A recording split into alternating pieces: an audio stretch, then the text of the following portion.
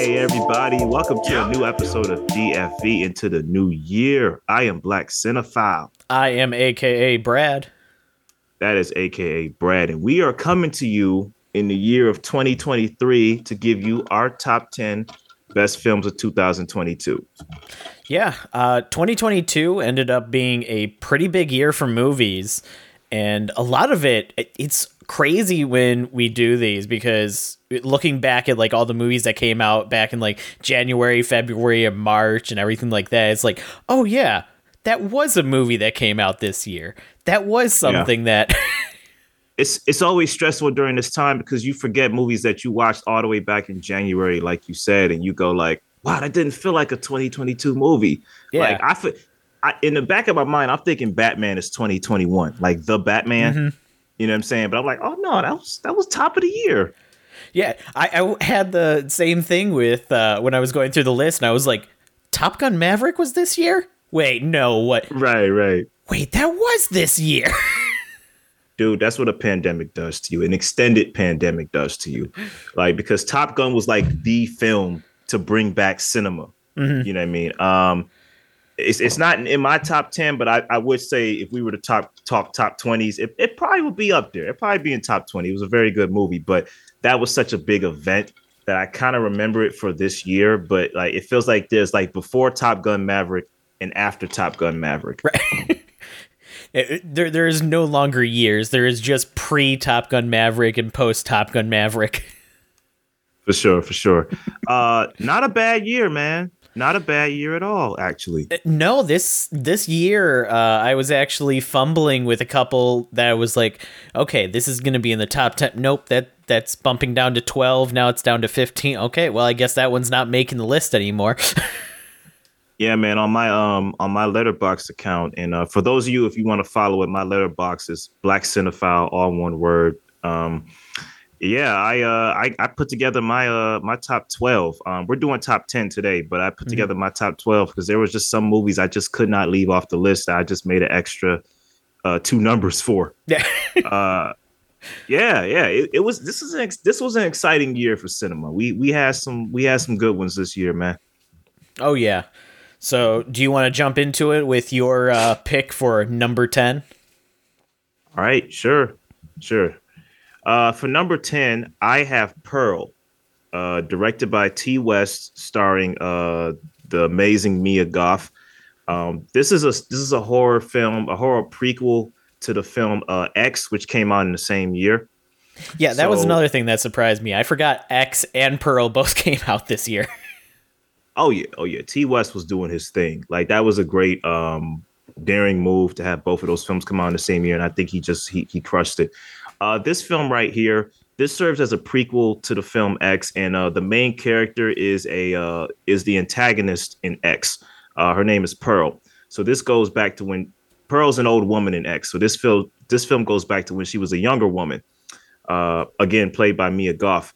And so Pearl basically plays a lonely woman trapped on her family's isolated farms with dreams of becoming an actress.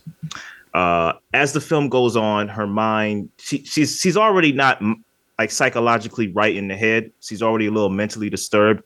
But as the film goes on and more things start to happen that don't really go her way, she becomes more and more unhinged. Dude, I gotta say, coupled with T. West's direction and his kind of like homage to Wizard of Oz and like the beautiful cinematography in this film, dude, it's Mia Goth's like layered, unhinged performance that really gives this film its just due. Like, have you seen this yet? I haven't seen it, but I also haven't seen X yet either. They're both movies that are on my list, but they keep getting pushed down with new movies releasing. I wouldn't say it's necessary to see X to see Pearl, but it's good viewing. You're clued into some things watching Pearl after seeing X, but I'd say Pearl is necessary viewing, man. Okay. I mean, this is great horror cinema. You have a great lead performance that made Mia Goth a Best Actress frontrunner. Well, not frontrunner, but she's in the conversation. Terrific film, man. I give it it's a straight 4 out of 5 to me. Okay. That's good. That's good.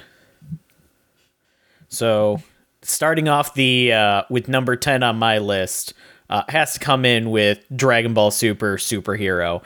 It's Okay. it's still amazing to me that we're getting new Dragon Ball content in the year 2022 because Been around a while. yeah, I remember growing up in the 90s with Dragon Ball, and when it ended in, I think 98 is when it started closing out here in the US. It was kind of oh, that's it. That's the end of Dragon Ball Z. We're not going to see anything else. And then it was out of nowhere in 2013, they kind of brought up a new movie and then another movie, and then we got a new series. And the fact that it's still going now is absolutely insane. And it's going on a high streak too, because with the previous movie, Dragon Ball Super Broly, we got a lot of great action in this one. And then in Superhero, they basically took in Loud Piccolo and Gohan to have front and center of the story, two characters that generally are pushed to the side in most kind of stories that go on in this universe. And we get to see them actually be the main focus. And it brings a lot of the cartoonish fun of Dragon Ball back. We get to see the androids kind of have a return. There's a lot of good comedy, a lot of good action, a lot of great, even the new characters that are introduced in this one are great. And yeah, it definitely made the list. Awesome. So the number one question I have as somebody that still hasn't gotten into Dragon Ball Z, please don't take away my childhood card. I hear it all the time. Like, man, you never watched Dragon Ball Z. You watched Samurai Jack, but not that. I just never came across my radar. I'm sorry. Can I still enjoy the film even though I haven't watched the series? I think you would get some enjoyment out of the film. There's a lot of references and things that you probably wouldn't understand. So there'd be like moments where, the movie would pause to be like that, like clap or funny moment. You'd just be sitting there like, I don't get it. It would be kind of like watching the new Star Trek when, he reveals that he's Kang, and then there's silence for a solid like minute because everybody in the theater would be going, "Oh my God, I can't believe it's him!" And you're just sitting there going, "Who is that?" Right. Okay. So, all right, I'll keep that in mind. I'll keep that in mind for later. I do plan on watching the show. Like I toggle between starting off with regular Z and watching Kai. Everyone tells me, "No, you got to start with Z instead of watching Kai." I'm going to disagree with that. You got to go to Kai because Dragon Ball Z has a lot of filler and everything, and Kai does a good job of trying to cut that down. There is still some filler in Kai, but it's not as heavy as Dragon Ball Z, especially in the first couple sagas leading up to the end of the Cell saga. Okay. All right. Well, my number 9, and this is a film I joined late to the party, but I'm so glad I joined when I did towards the end of the year. RRR. Man, let me tell you about this movie, dude. So this is a Tollywood film distributed on Netflix in the United States, directed by S.S. Rajamouli. Now, I never watched a Tollywood film or a Bollywood film before, but I know that they have just like great set direction. There's great choreography with the action scenes are insane. And this movie is amazing, dude. So basically the broad synopsis of this film is it's a fictional history of these two legendary revolutionaries. And it's about their journey away from home before they began fighting for their country in the 1920s. There's a very layered story here that if you like, so there's a prologue. And then there's the introduction of both of these two legendary revolutionaries and how their paths intercede in, I gotta say, in a more friendly face-off type of way, because they're enemies, but because they're undercover, they don't know they're each other's enemies. They both have a similar goal for different reasons. And oh man, the battle sequences, the musical number sequences. There's not even a lot of musical number sequences, but like the main song that belongs to this film, I think it's called Nanny Nanny. I may get the name mixed up, but I think it's going for best original song. If not, I think it was like in the running for it. Dude, it's such a great movie, dude. It's so Natu. Sorry. Yeah, it's such a great movie, dude. So fun. action packed. If you have 3 hours of your time, I would say watch this, man, and you won't regret it. If you're a person that's against subtitles, and if you have Netflix, you could turn on the English dub option. But I think you would enjoy it either way. I love this movie, man. This is a 4.5 to me. Yeah, that is one that I actually had somebody give me access to their Netflix account because they were like, "You need to watch this movie," and I have still proceeded to not watch it. Hey, you know what? I Even if you get a free trial or use one of your friends, because password sharing is ending. I know that they made that announcement that they're cutting ties with that, which I think is going to lead to more people canceling than more people signing up. Oh yeah, absolutely. That was a staple of Netflix. Like, man, let me use your account. Yeah, here you go. Here's the password. Then you see 20 different people under your profile. Right. Yeah. Those were good times. But I say, listen, man, if you can swing it and you get access to it, great film. Seriously. Yeah, I heard great things about it, but it's the fact that it's got a 3-hour runtime and everything, and it being because I would not watch the dub. I would watch it with the subtitles, which means that it's a 3-hour focused film. There's no kind of getting distracted by something else and kind of listening to it a little bit in the background. It goes by fast. Does it go by fast? It's very fast paced. Okay. Yeah.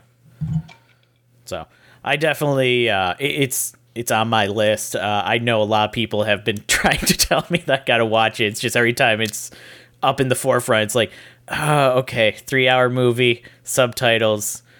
Okay, do I have 3 hours I can set aside today to watch this movie? Let's see. Yeah. But with me, that brings my number 9 pick, which is a recent movie, Violent Night. We have a raged Santa Claus going crazy on a terrorist organization that's invading his family house. Absolutely a fun movie. I absolutely love that they kind of did this like violent Santa Claus kind of movie where he's sick and tired of the status quo of everything.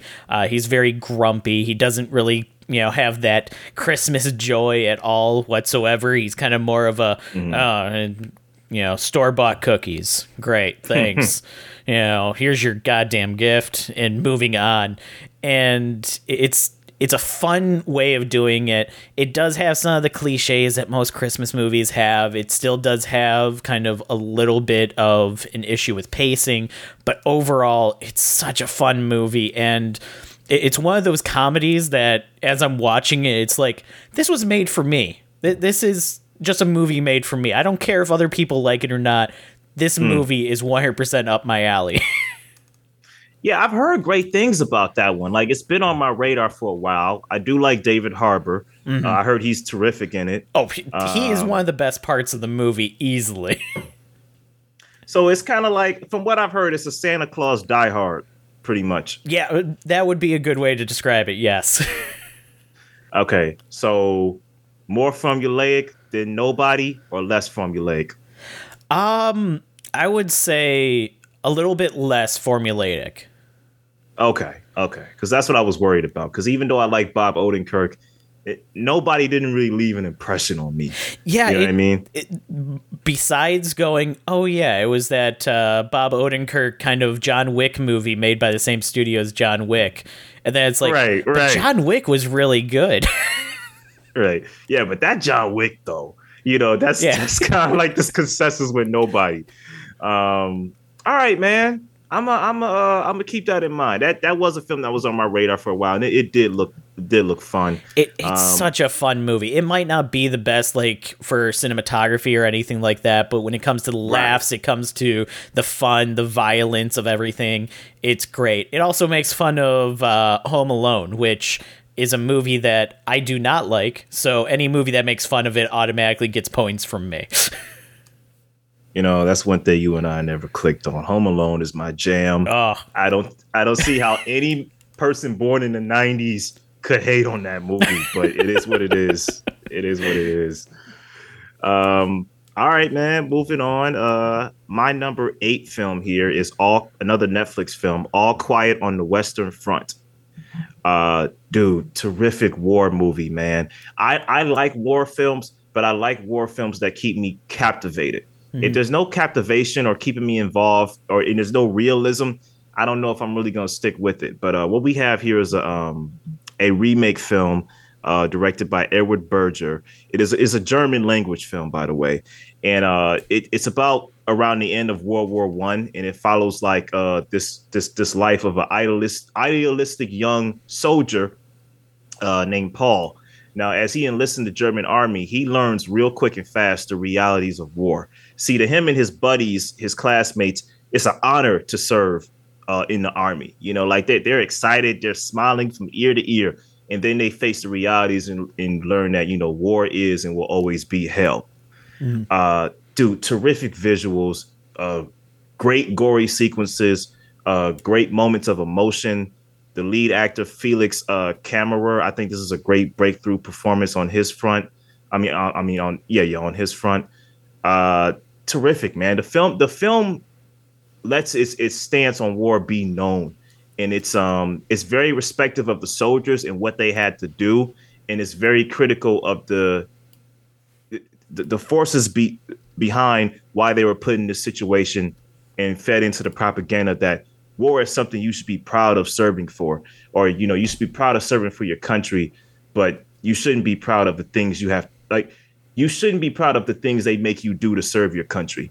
Mhm. You know what I mean? You should be proud that you got to serve your country and be able to Right. protect your country, not necessarily the things you did in order to achieve that goal. Yeah, or the institutions and the rules in place that made you do the things you had to do. Mhm. I think it's very respectful to soldiers. It's very respectful to the war.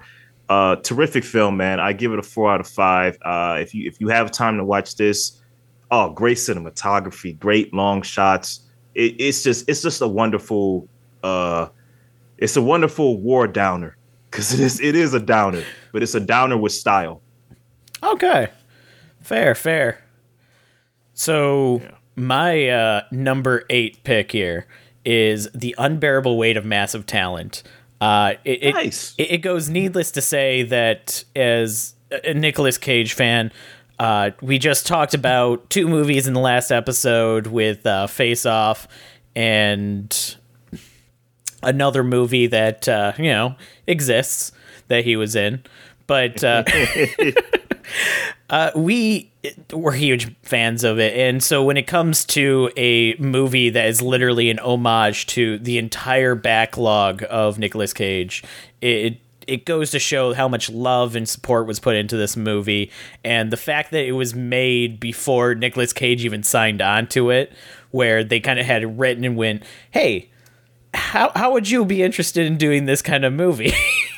Is absolutely such a baller move of, we're going to write this entire movie around you. We're going to get it approved for a budget and everything. Then we're going to approach the lead of the movie to be in it. Hey man, how could he say no? You know what I'm saying? It's the man, it's the myth, it's the bees. How Yeah. could he say no? How could he say no? Apparently he was apprehensive about it at first because he thought that it was just too on the nose, and I can't remember what convinced him to go with it overall, but I'm thought- glad he did. I heard in the interview it was the opposite. He told the director or something. He says, I don't really act like this. He's like, I know, but it's funny. And he was like, all right, whatever you want. I heard it was the opposite, actually. Well, when he first got the script and he was told, hey, it's a movie about you being you as an actor, he was like, that's a little on the nose, don't you think? Oh, okay. But then you have the villain played by Pedro Pascal, and it just, everything about this movie clicks. It's a lot of fun for people that are fans of Nicolas Cage. Everything's there that you want to see in that movie. References to basically every movie. They even, kind of joke about the fact that Paddington 2 is too good of a movie than it deserves to be. Too good for its own good. Too good for its own good. But yeah, so that one, it easily made the list. And it was actually one that I forgot came out this year until I was going through the backlog of movies for this list. And I was like, oh, yeah, that was this year, wasn't it? I forgot about that movie too, to be honest, until you mentioned it. That feels like such a 2021 movie. I know it didn't feel like it was something in 22, but yeah, it came out in April of 22, so pretty early on. Nice, nice. All right, awesome. What I got for my number 7, the one and only Nope. So we got Nope, directed by Jordan Peele.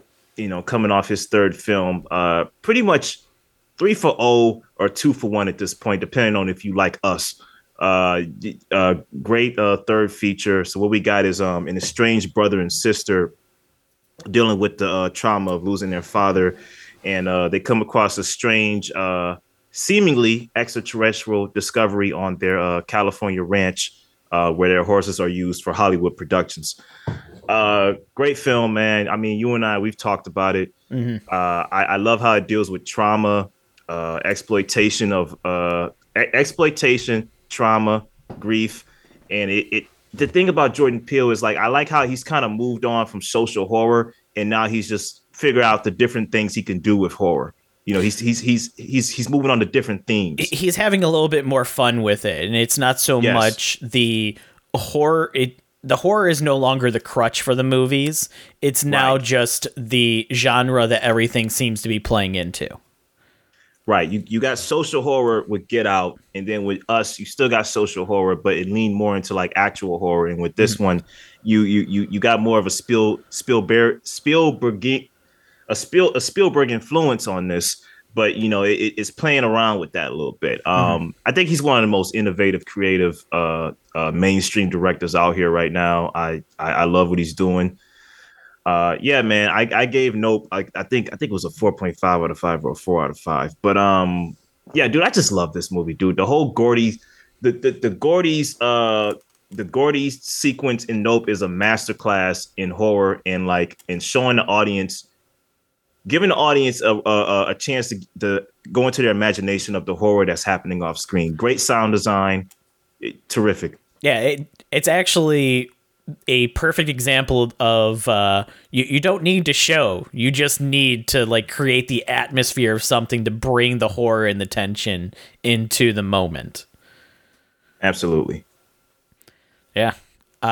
So with my number 7 pick, another one that we actually did an episode on was Belle, the animated G-Kids movie that basically was a modern day Beauty and the Beast taking place in a world of virtual reality.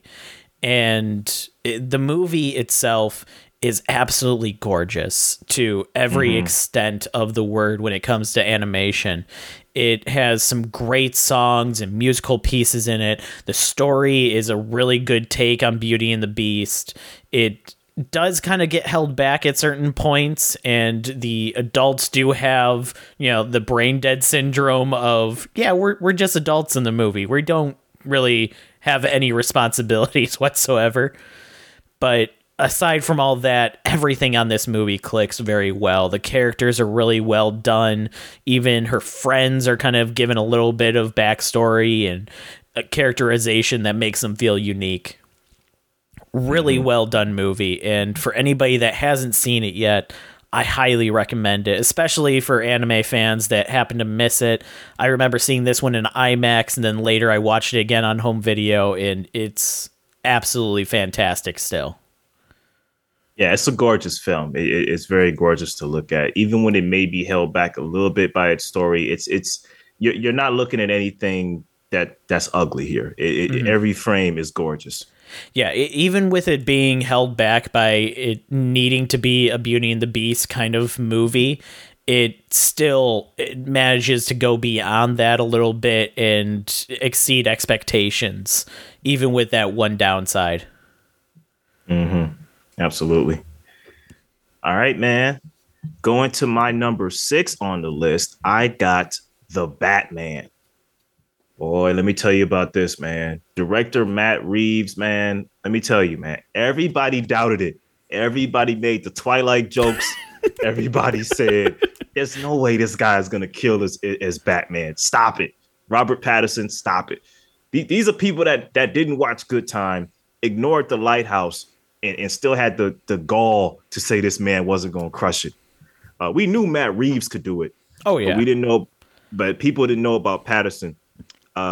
This guy, he knocked it out the park as Batman. This film knocks it out the park of showing Batman in his second year of fighting crime. So basically, like Batman Year 2, if you read the Year 1 comic, and it takes Batman to his roots, his comic book roots as a detective, as he's trying to figure out who is this Riddler guy, while also figuring out something else about this other fellow that's connected to him meeting Catwoman and working alongside Catwoman. Dude, it's just a terrific film. Great special effects, great direction, great cinematography. The music score is awesome. One of the best freeway chase sequences I've ever seen in my life. Mm-hmm. Colin Farrell is unrecognizable and terrific as the Penguin. I mean, this film just has it all to me, man. This was a straight 4.5 and deserves its spot in my top 10. Yeah, it was a 5. That movie was fighting an uphill battle because not only was it going up as a new Batman when everything with Ben Affleck was just kind of starting to close out, and that didn't even have like a very good closeout to it. Then it's preceded by the Dark Knight trilogy, which is seen as one of the best superhero trilogies to exist in all of cinema. So to come out the gate and be like, we're going to come back and make a new Batman, and it's going to feature Robert Pattinson, and it's going to be 3 hours long. It's like, this is an uphill battle from the start, but that movie knocked it out on all cylinders. Mm-hmm. Absolutely, man. Terrific time at the movies. I loved it. I wanted to see it at that special IMAX they do at the science centers and stuff, where it's all around you, the dome. Oh yeah. I didn't catch that in time though. Yeah, there's only a couple movies that actually utilize that fully, and I think that was one that had the full like side vision for the entire movie too, didn't it? I believe so. It might have. Yeah. I've never actually gotten a chance to see a movie in that. I've only seen like the made for those kind of theater movies, like the ones that are like the documentaries on like, here's space and, here's the Titanic and stuff. I remember seeing those ones back during like field trips and everything. But I've never seen an actual movie that was like presented to be in that kind of aspect ratio like that. There was this one great 3D movie that kept being promoted, and it had The Simpsons and it has the characters from Ants in it. You know what movie I'm talking about? No. They used to promote it. They used to play it at the Science Center in the IMAX, but I forgot what the movie was. But yeah. But yeah, one of those made for that kind of screen movies. Got you. Yeah. So with me and my number 6 pick, that one goes to Guillermo del Toro's Pinocchio. This one, it was beautifully animated. It held a stronger relation to the original Pinocchio story. We had an amazing cast on it. The voice work, the animation, everything for this movie lined up perfectly, and I don't think there's anybody besides Guillermo del Toro that could have made this movie by following the very dark script of Pinocchio, the original story, and bringing it to a more, I guess, family-friendly outlook, because the original story features a lot of death, a lot of war. It features the fear of, mortality, the fear of losing people. It's a very heart-wrenching story, and one that's very hard to like bring to a kind of family outset. And Guillermo del Toro absolutely knocked it out of the park and made what is probably the best animated or even live action movie featuring the story of Pinocchio, in my opinion. I gotta revisit the old one to give that determination, but I will say it was very unique and very beautiful to watch. Absolutely. So yeah, that one it was very easily on the list. All right, on to the top five. Drum roll. All right, man. For number five, I have Bardo, False Chronicle of a Handful of Truths. It's a handful of words. Um, this is the newest film directed by Alejandro Inarritu, the director of Birdman, The Revenant, and Babel, as well as a few other films. So this film follows the main character called Silverio. He's a Mexican journalist turned Mexican documentarian, so documentary filmmaker, and it basically follows his life throughout his career within his middle age. It follows him, alongside his wife and his family, dealing with him and his wife, their newborn babies, untimely death at a newborn age, and how they deal with that grief within their family of their teenage son and daughter.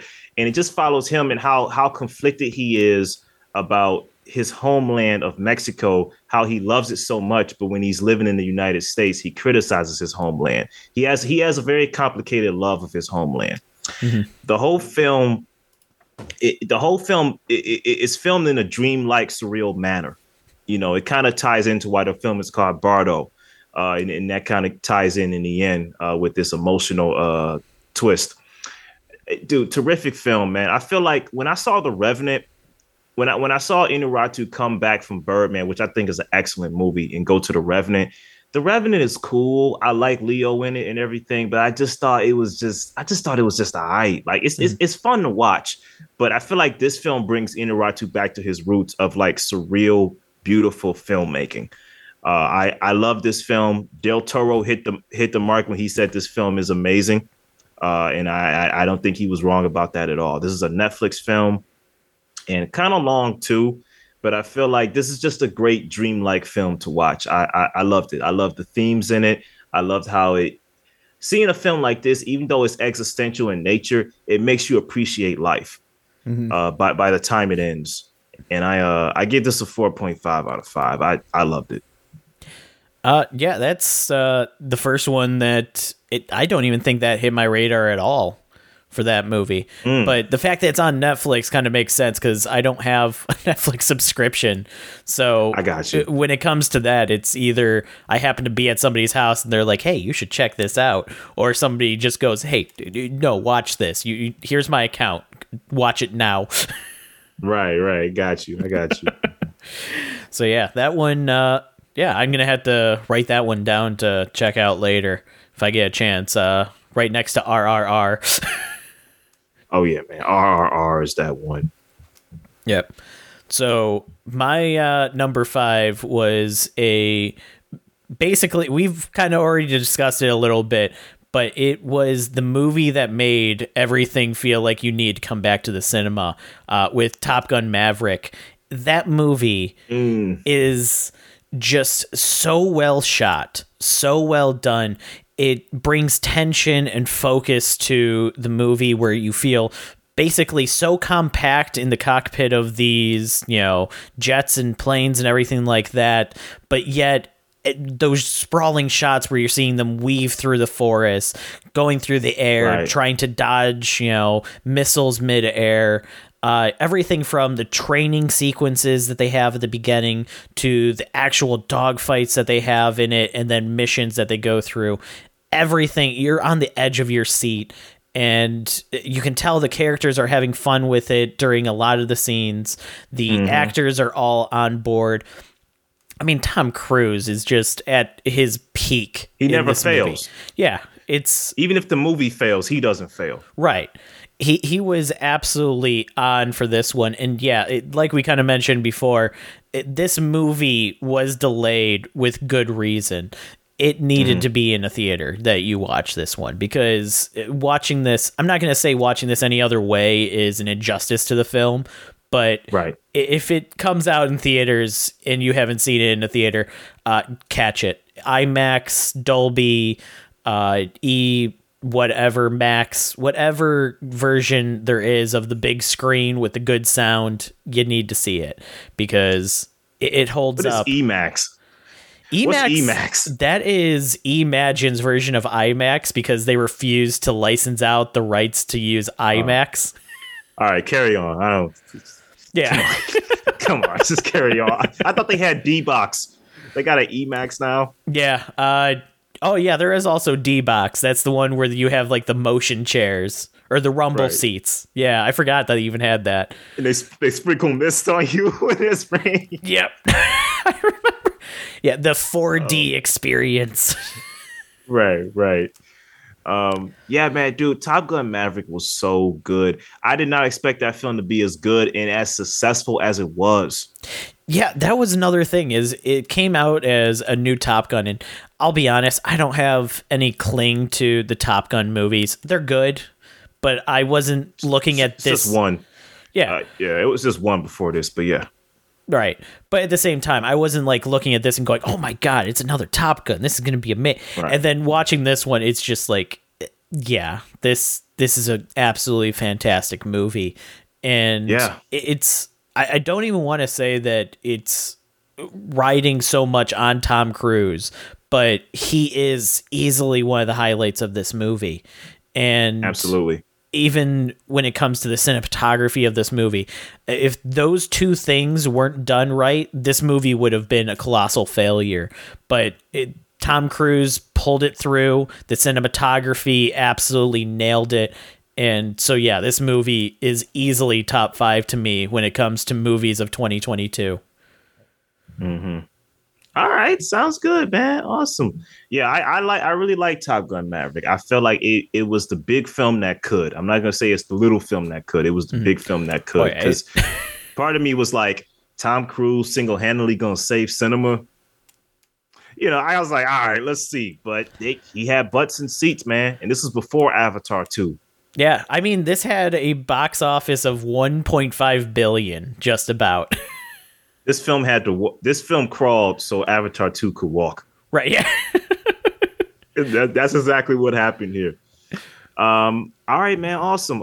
I'm going to move on to my fourth pick, which hasn't been released countrywide yet, or I want to say it hasn't been released. It hasn't had a wide release yet, but it's been released in select cinemas. Women Talking. Man, when this film comes your way in January, folks, please go see this.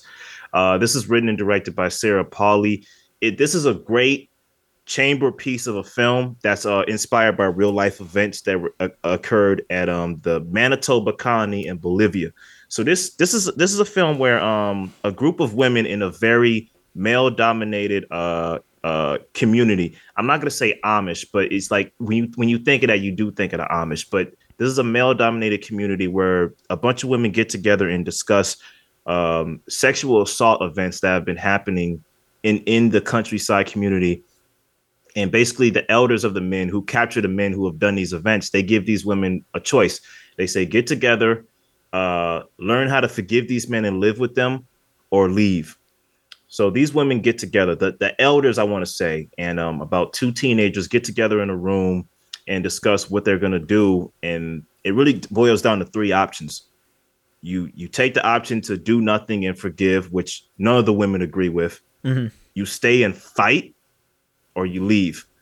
And the rest of the film is just a terrific dialogue, great performance driven piece. Which you got great stars here, man. You got Rooney Mara, you got Claire Foy, you got Jessie Buckley, you got Judith Ivey, Ben Winshaw, who plays Paddington. He is the man that's taking the minutes of the meeting, and he has some great performance work in this film. For a film that has a lot of dialogue, there is no boring moment in this movie. I mean, it's just a terrifically directed film with great direction, great writing, great pacing, and very thought-provoking and very emotional. I loved it, man. I gave it a 5 out of 5 when I saw it, and when it comes your way, I can't wait for you to see it if you want to talk about it. Oh, yeah. But, yeah. I intend to kind of throw an episode together for that one once it has a wider release, because I think that one's really only playing at one theater around here, and it'd be a drive for me to get out to see that one at 3 p.m. on like a Wednesday. So you've heard of this movie? Oh, yeah. Okay, yeah. I'd say the hype is real, man. I loved it. Check it out. Yep. Okay. So my number 4 pick is one that already was previously on your list. Nope. Nice. Basically everything that you said about this movie, and the fact that it brought out a different kind of, not so much a horror where you would expect, but a horror in theory, by kind of giving you these horrific ideas and thoughts of like what could be happening, like a chimpanzee breaking bones and snapping it with his teeth as you can hear the blood and everything dripping on the floor. And the moment where you have the alien kind of absorb everybody and it's digesting them, and you're getting that slow motion of seeing it. And it's a very tense movie that has some good payoff and everything. And a theme that I could see a lot of people kind of passing off and not understanding. But for people that have kind of been going, I'm not a fan of social media and what it's turning people into with this whole drive to be famous and stuff. It's like, this movie is making fun of those people. And it's absolutely fantastic. If you haven't seen it, you need to see it. It's, I don't know what else to say about it that we haven't already said, both in the episode that we did on it and when you spoke about it earlier. I would argue Nope is even for the people that see horror trailers and go, nope, nope. And it's for them too. Like, it's even for the ones that are like scared to watch horror films, and for the people that like to be scared to watch horror films. It's for them. Yeah, and in terms of being a horror film, it's a very light horror film because it has horrific moments. Yeah, it's more psychological on the horror than it is doing just jump scares and here's a monster that's chasing you and stuff like that. But yeah, I absolutely loved the marketing for this one too when it was first coming, because it just kept doing like the little flashes of scenes. Cut to black, flash of a scene, cut to black, scene, cut to black, and then just that's how you make a trailer. Yeah, that's how you make a trailer. You don't give much away. Yeah, absolutely, man, absolutely. All right, man. Moving on to number 3. My number 3 pick, bro, is God's Country. Listen, I don't know how many times I've talked about it on the podcast before we actually had a whole episode around it. I was pitching this film to you for the longest to watch. I remember. It was my number 1 film at Sundance 2022, and it's number 3 on my top 10 list, bro. Julian Higgins in his directorial debut, Thandie Newton with a terrific lead performance. Great film, man. We got a college professor that is grieving the loss of her mother, that confronts 2 hunters that's trespassing on her property in the I want to say the Alaskan wilderness. I know it was a cold location. It wasn't Alaska, right? It was Montana. It was far north. I know that because it was basically she owned a large sum of land, and it was the 2 hunters that kept trespassing on that land, either by using her property directly or using her neighbor's property. Yeah. So it's in a cold land. Not many people within the neighborhood, and it's just a great neo-western that has levels to it, man. There's levels of sexism, racism, great character work by Thandie Newton, great tense sequences. Every actor in this film is great, and all the way to its heart-stopping final shot, man. I mean, this is a film. This is cinema, man. And I cannot stress enough that this is a 5 out of 5 in my book. I love me some God's Country. Yeah. I mean, we did an entire episode on that one. And I can say, I remember for the longest time, you're like, we're going to do an episode on it. Okay. We're going to do an episode on it. Okay. We'll do an episode on it. I had to drill it into this man's head. We are going to talk about GC. Like with Pig, I tried to get this man to watch Pig in time. But he did it to a point where we couldn't talk about it on the show because we was already doing Best of 2022. Right. 21 at that point. 21. Yeah. And you was like, oh, I got Pig on my list. You saw Pig and you didn't tell me? Yeah. I literally watched it that week. Oh, man. Yeah. But yeah. I That was a great one. And yeah, if you want to see what our full thoughts are on that one, we have an episode on it, a full episode. For sure. Yeah, we do.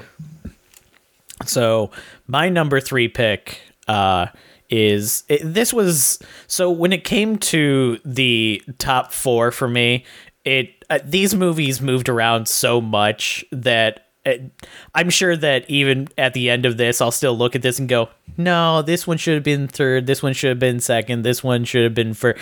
But when it comes to this one, Everything Everywhere All at Once is such a solid movie that does take the idea of the multiverse and runs with it in spectacular fashion. It has amazing work. There's a scene where the characters are rocks, and was literally dying of laughter in the theater during this scene. And it's great comedy, great action scenes, a fantastic plot, and everything like that. There are a couple things that I still think the movie could have done a little bit better, but at the same time, I can appreciate it for what it's done and everything that it accomplished, because when it comes to being a movie about everything, it manages to bring the comedy and action in the best way possible. Literally putting everything on a bagel has to be one of my favorite lines in all of cinema for the year 2022. Yeah, man. Yeah, it's a terrific film, and I like how you kind of just you kind of indirectly gave me the layup, because this is my second choice, my second best film of 2022. So heading into my choice, I agree with everything you said, man. I don't agree that there were there were some issues with the film. I think everything was in its right place. We had that discussion. We did, yeah. Yeah, man, I loved it, man. Jamie Lee Curtis, Michelle Yeoh, my man from Indiana Jones, the Stephanie who played the daughter. I mean, the cranky grandfather. I mean, everyone is just on point with this acting, and the different levels of the multiverse. And like you said, the everything on the bagel line. Just a great action comedy, man. This is one of those films it's a unicorn. You cannot put it in a specific space because of how unique it is and how great it is. This is the reason we go to the cinema. This is the reason we go to the movies. The fact that you can tell just from the writing that when they were writing this movie, they were having such stupid amounts of fun with going, hey, what if we put everything on a bagel? Yeah, and everything, but no. Everything on a bagel. All of existence on a bagel. What if we live in a world where we have hot dogs for fingers? Right, yeah. And you know what I'm saying? Like, it's just, come on, man. Like, this is terrific cinema. Mm-hmm. A huge step up from the Farting Corpse movie, which shall be unnamed. Listen, I understand that movie's cinematic value, but come on, man. I am still surprised that you did not find that movie as hilarious. It was funny, but it was dumb funny. I'm like, it was kind of laughing, like, why am I watching this laughing? You know what I'm saying? But we're not here for that. No. I will say that, dude, just terrific film, man. I'm interested to see what the Daniels do next. And this was a ball of a time. Like my wife, when she saw the trailer for this, she was like, man, this looks a little weird. But when she came out the theater, she said, I really enjoyed that movie. You know, it makes you appreciate life, like Bardo. I loved it. Yeah, it's needless to say, my number 3 pick, your number 2 pick. It's highly one of the best movies of this year, and absolutely, but that'll bring me to my number 2 pick, and I'm a huge comic book fan, and this year had a lot of amazing comic book movies. Morbius, Black Adam, Thor: Love and Thunder. So I was over here trolling. When I was going through my list originally, I was like, I don't know if there's going to actually be a superhero movie or a comic book movie on my list. And then going through is this one, it kept making its way up the list, and at one point I even had it at number 1 for the year, and that is The Batman by Matt Reeves. And you talked about it earlier. This movie, as somebody that has been reading Batman comics since before I knew how to read real books, I can say that it embodies everything that I love about Batman, everything that we've needed in a Batman movie, and everything that we got in the Dark Knight trilogy, but just slightly missed when it came to the characterization of building up this character. And amazing cast, amazing cinematography, amazing costume work. This is the Batman movie that is going to be the aged, remembered one right next to the Dark Knight trilogy. Yes, I completely agree with you there. That is no question. Yeah, because let's say that the next movie is an absolute flop for this. I don't think it will be, but even then, this movie is still going to stand as one of the best Batman movies to have been made. Well, let's be real.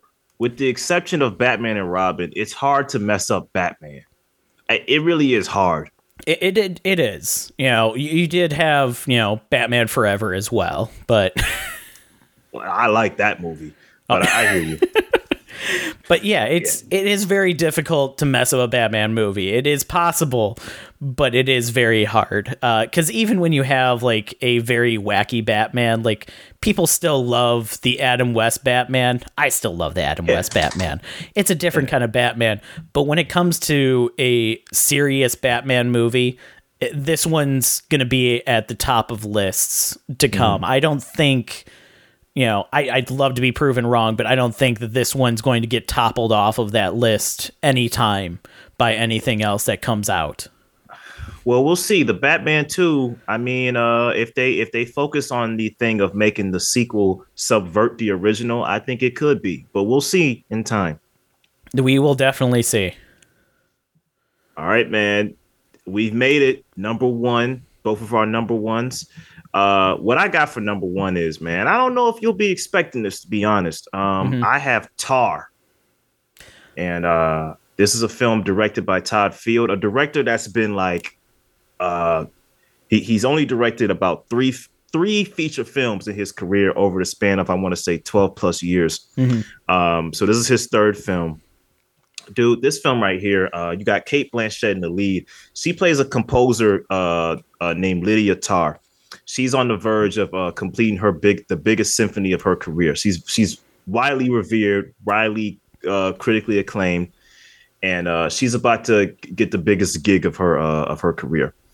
Now, this film is a very detailed fall from grace type of movie. It's an odyssey, really.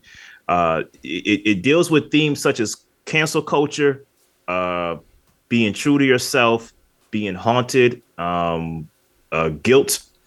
But this is a film that demands your attention. If you give this film your attention, because it starts off very dense, like there's terminology within the classical world that you may be a little lost on, or in references made within the first 15 minutes where you're like, I don't know any of these people. All I know is Mozart and Bach, But if you focus on this movie and give it your attention, it's truly, in my mind, the best film of 2022, bro. Like it's detailed character work. Cate Blanchett is on her umpteenth championship game with a terrific lead performance. I think she's a front runner for best actress with this film. It's just amazing, bro. And Todd Field's careful direction, his careful unwinding script, because as the film goes on, her life does become more chaotic. Like her situation becomes more chaotic, and dominoes really do fall. I'm not even giving away the movie. The movie is about a fall from grace. But man, I love this movie, dude. Like, this is what you call cinema. You can tell a film is like legit great cinema when it's just old people in the theater. You know what I'm saying? It's just old people in the theater, a few coughs here and there, and you're like, yeah, I'm watching a great piece of cinema that's going under the radar, but people will catch on to it in time. Like, dude, I love this movie. This is a 5 out of 5 to me. Yeah, I remember you bringing this one up a couple times before, and I knew that this one was going to make your list. I didn't know if it was going to be number one or not, but I knew that this one was going to be on your list because you've talked about it a couple times, and we kind of discussed even what we could pair it with to do a full episode, and I don't think we've come up with anything yet. I'd have to think about that. It's really unique, but I'd have to think about that. Maybe Amadeus because it deals with Mozart and it's about classical stuff. But maybe it really made me think. All right, am I going to put this over God's Country and everything, everywhere, all at once? Like I really thought long and hard about that, and I was like, man, this movie left the biggest impression on me.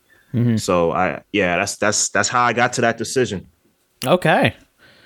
So with me and my number one pick, I talked about how Violent Night was a movie that felt like it was made for me, that somebody had picked my exact kind of movie and made it into something.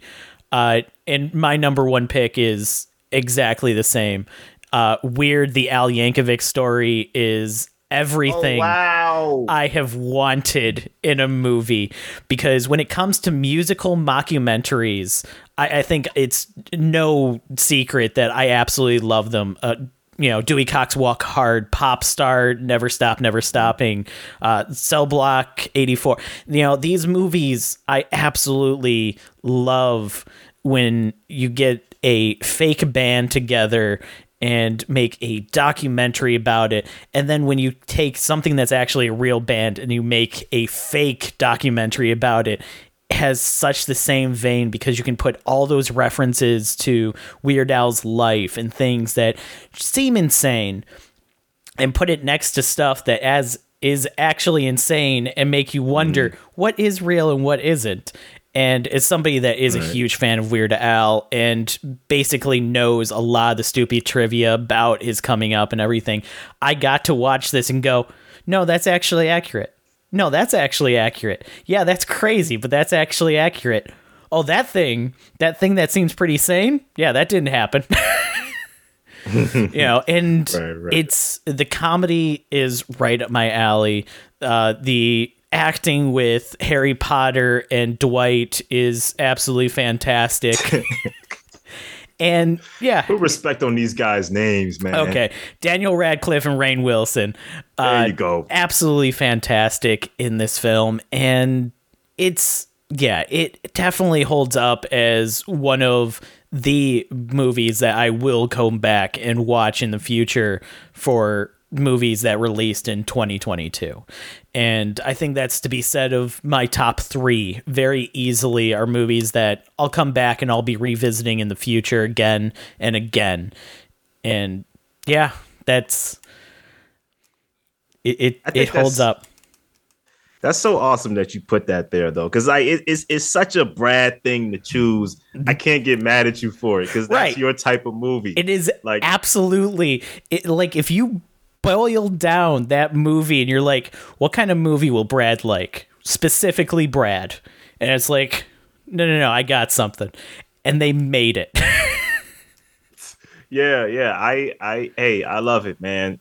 This is why we do our top 10, dude. Like, I feel like the best way to craft your top 10 are movies that you felt were the top 10. If you play the critic in your mind and go, oh, well, this film is a great critically acclaimed film. Yeah, well, that's fine. But there are critically acclaimed films out there that I don't like. You know, and I'm like, I will say, if this was coming down to the top 10 movies of the year, God's Country would have been on that list. Everything All at Once might have been number one on my list. It came down to what were our feelings for the top 10 movies. And yeah, you're not going to agree with both of our lists. Our lists are even completely different. We could easily do the very boring top 10 movies of the year, and we'd both just be like, number one, this, number two, this. My man said, this is Sparta. This is DFV. Yes. You know what I'm saying? We love the good and the bad. You know what I mean? Like it's different on this side of the game. All right, man. I think we got time for a few honorable mentions. You got any honorable mentions on your list? I do. So There is, first off, one movie that I really wanted to make it onto my list because it was just a lot of fun and everything, but it just kept getting bumped off, was The Adam Project, the Netflix movie featuring Ryan Reynolds and Mark Ruffalo. It's a very good movie with an interesting concept. It has a lot of good comedy with it. Ryan Reynolds, is at his highest with that one, with his I hate seeing that he's pretty much devolved to like just Deadpool in all movies, but he does very well with that kind of role. And this movie is no exception. And I really wanted it on my list because it does have an interesting plot. It's something that isn't done very often with time travel movies in that kind of way. And yeah. Mm-hmm. Nice. Okay. I mean, if you don't mind, I'm going to just go down the list just to go for it. Okay. I have a great independent horror film that I also saw at Sundance 2022 called Resurrection. Directed by Andrew Siemens. Rebecca Hall is in the lead role. Great film, man. A great film with a great psychological horror premise. Tim Roth plays a great villain in this film. I strongly recommend that. Avatar: The Way of Water. I'm kind of sad it didn't make my top 10, but there was just like those 10 films I just had to put over it, though. Yeah. Terrific cinematography. Great sequel. I think it bests the first film in many ways. I saw it a second time in Dolby 3D. Changed my life. It was just beautiful, man. It was beautiful. It was one of the very few times where motion smoothing looked so good. I love Avatar: Way of Water. I got Glass Onion, which is basically Knives Out 2. Terrific sequel. I kind of like it for the same reason I like Avatar 2. It subverts the original, builds on what made the original so great. And Rian Johnson has just like, I feel like he's at home. Well, he's at home with whatever he does. I love Last Jedi. I don't care what none of y'all say. I accept no Rian Johnson slander on this side of the game. I feel like he's at home with the whodunits, and it's great to see him like tackle that genre in new ways. The Woman King. Great action film. If you haven't seen it already, see it. Great performances from the whole cast. Viola Davis, John Boyega, Lashana Lynch. I hope I'm saying her name right. If I'm not, forgive me. Great cast. I got Marcel, the Shell with Shoes On. It's a little independent animated film released by A24. Jenny Slate is great in the lead vocal performance. Check that out. Nice, cute movie. I keep hearing about it, and I saw the trailer, and I was like, I don't know about this one. But yeah, it's every once in a while somebody else brings it up, and it's like, okay, it's slowly making its way onto the list. It's a very. I think you would like it. You will find a lot of humor in it. Okay, it's a nice quirky film. I got Elvis, a film I did not expect to like, but very much thoroughly enjoyed.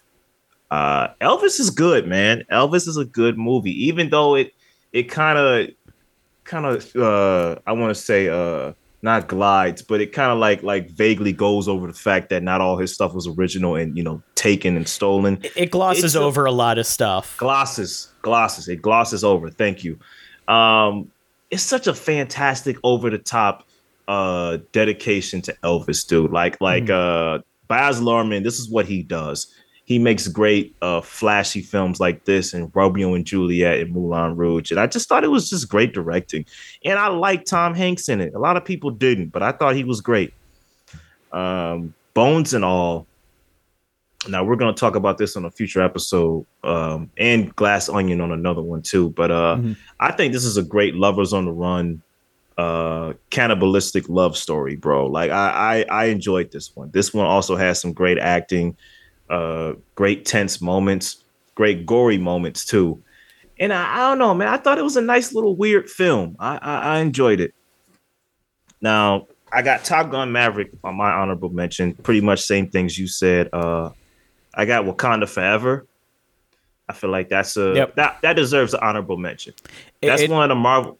Go ahead. Yeah, that one is also on my honorable mentions list. It needs to be. It basically was one of the first movies to take its star, knowing that it no longer had its main person, and try and continue on without them, and did it in fantastic fashion. Yeah, I feel like it's a everything you just said. It's a nice exploration of grief, and loss. And it's one of the best Marvel films post Endgame. Because I've been telling you, man, I've been a little marveled out lately. And I think this and Eternals and Shang-Chi kind of brought me back a little bit, just a little bit. Um, yeah, and I also got a film called Decision to Leave. Now, this is a Park Chan-wook film. Now, this is like a foreign drama about a man that's investigating a woman whose husband mysteriously died by falling off a cliff.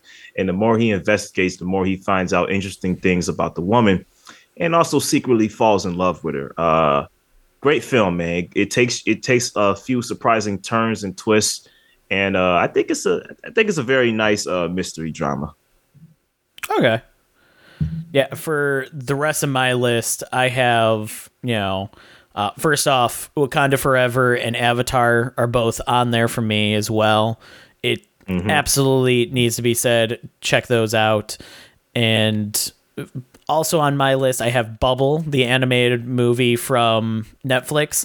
It's just a gorgeous movie. The plot might not be there, but when it comes to the animation and the characters and everything like that, it's a very fun movie. If you're a fan of anime or you're looking for something that's a little bit more like family kind of movie night to watch, it's a fun one. That's for sure. Then 892. It needs to be said. That movie is... Oh, I forgot about 892. Yeah, that movie was... It bounced on my list a lot when I was creating it, and it sadly just got brought down to the honorable mentions, but that does not mean that this movie isn't spectacular by any means. It is so great with John Boyega as the lead, and the tension with it, the acting in it. It's absolutely fantastic. I think the only downside that movie has is they ruined the perfect title.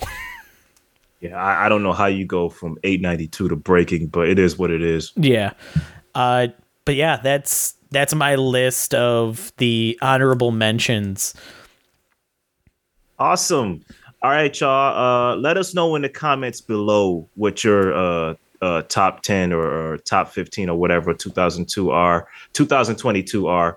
And we can start engaging conversation. Let us know what you think about our list as well. What you agree with, what you don't agree with. If you got the same ranking as me or as Brad. And let us know, man. Like, share, and subscribe. Don't forget to watch movies in the upcoming new year of 2023. And check out our written reviews on 8bitwaffles.com. And that's it, man. You know where to follow us on the socials after this. And take care.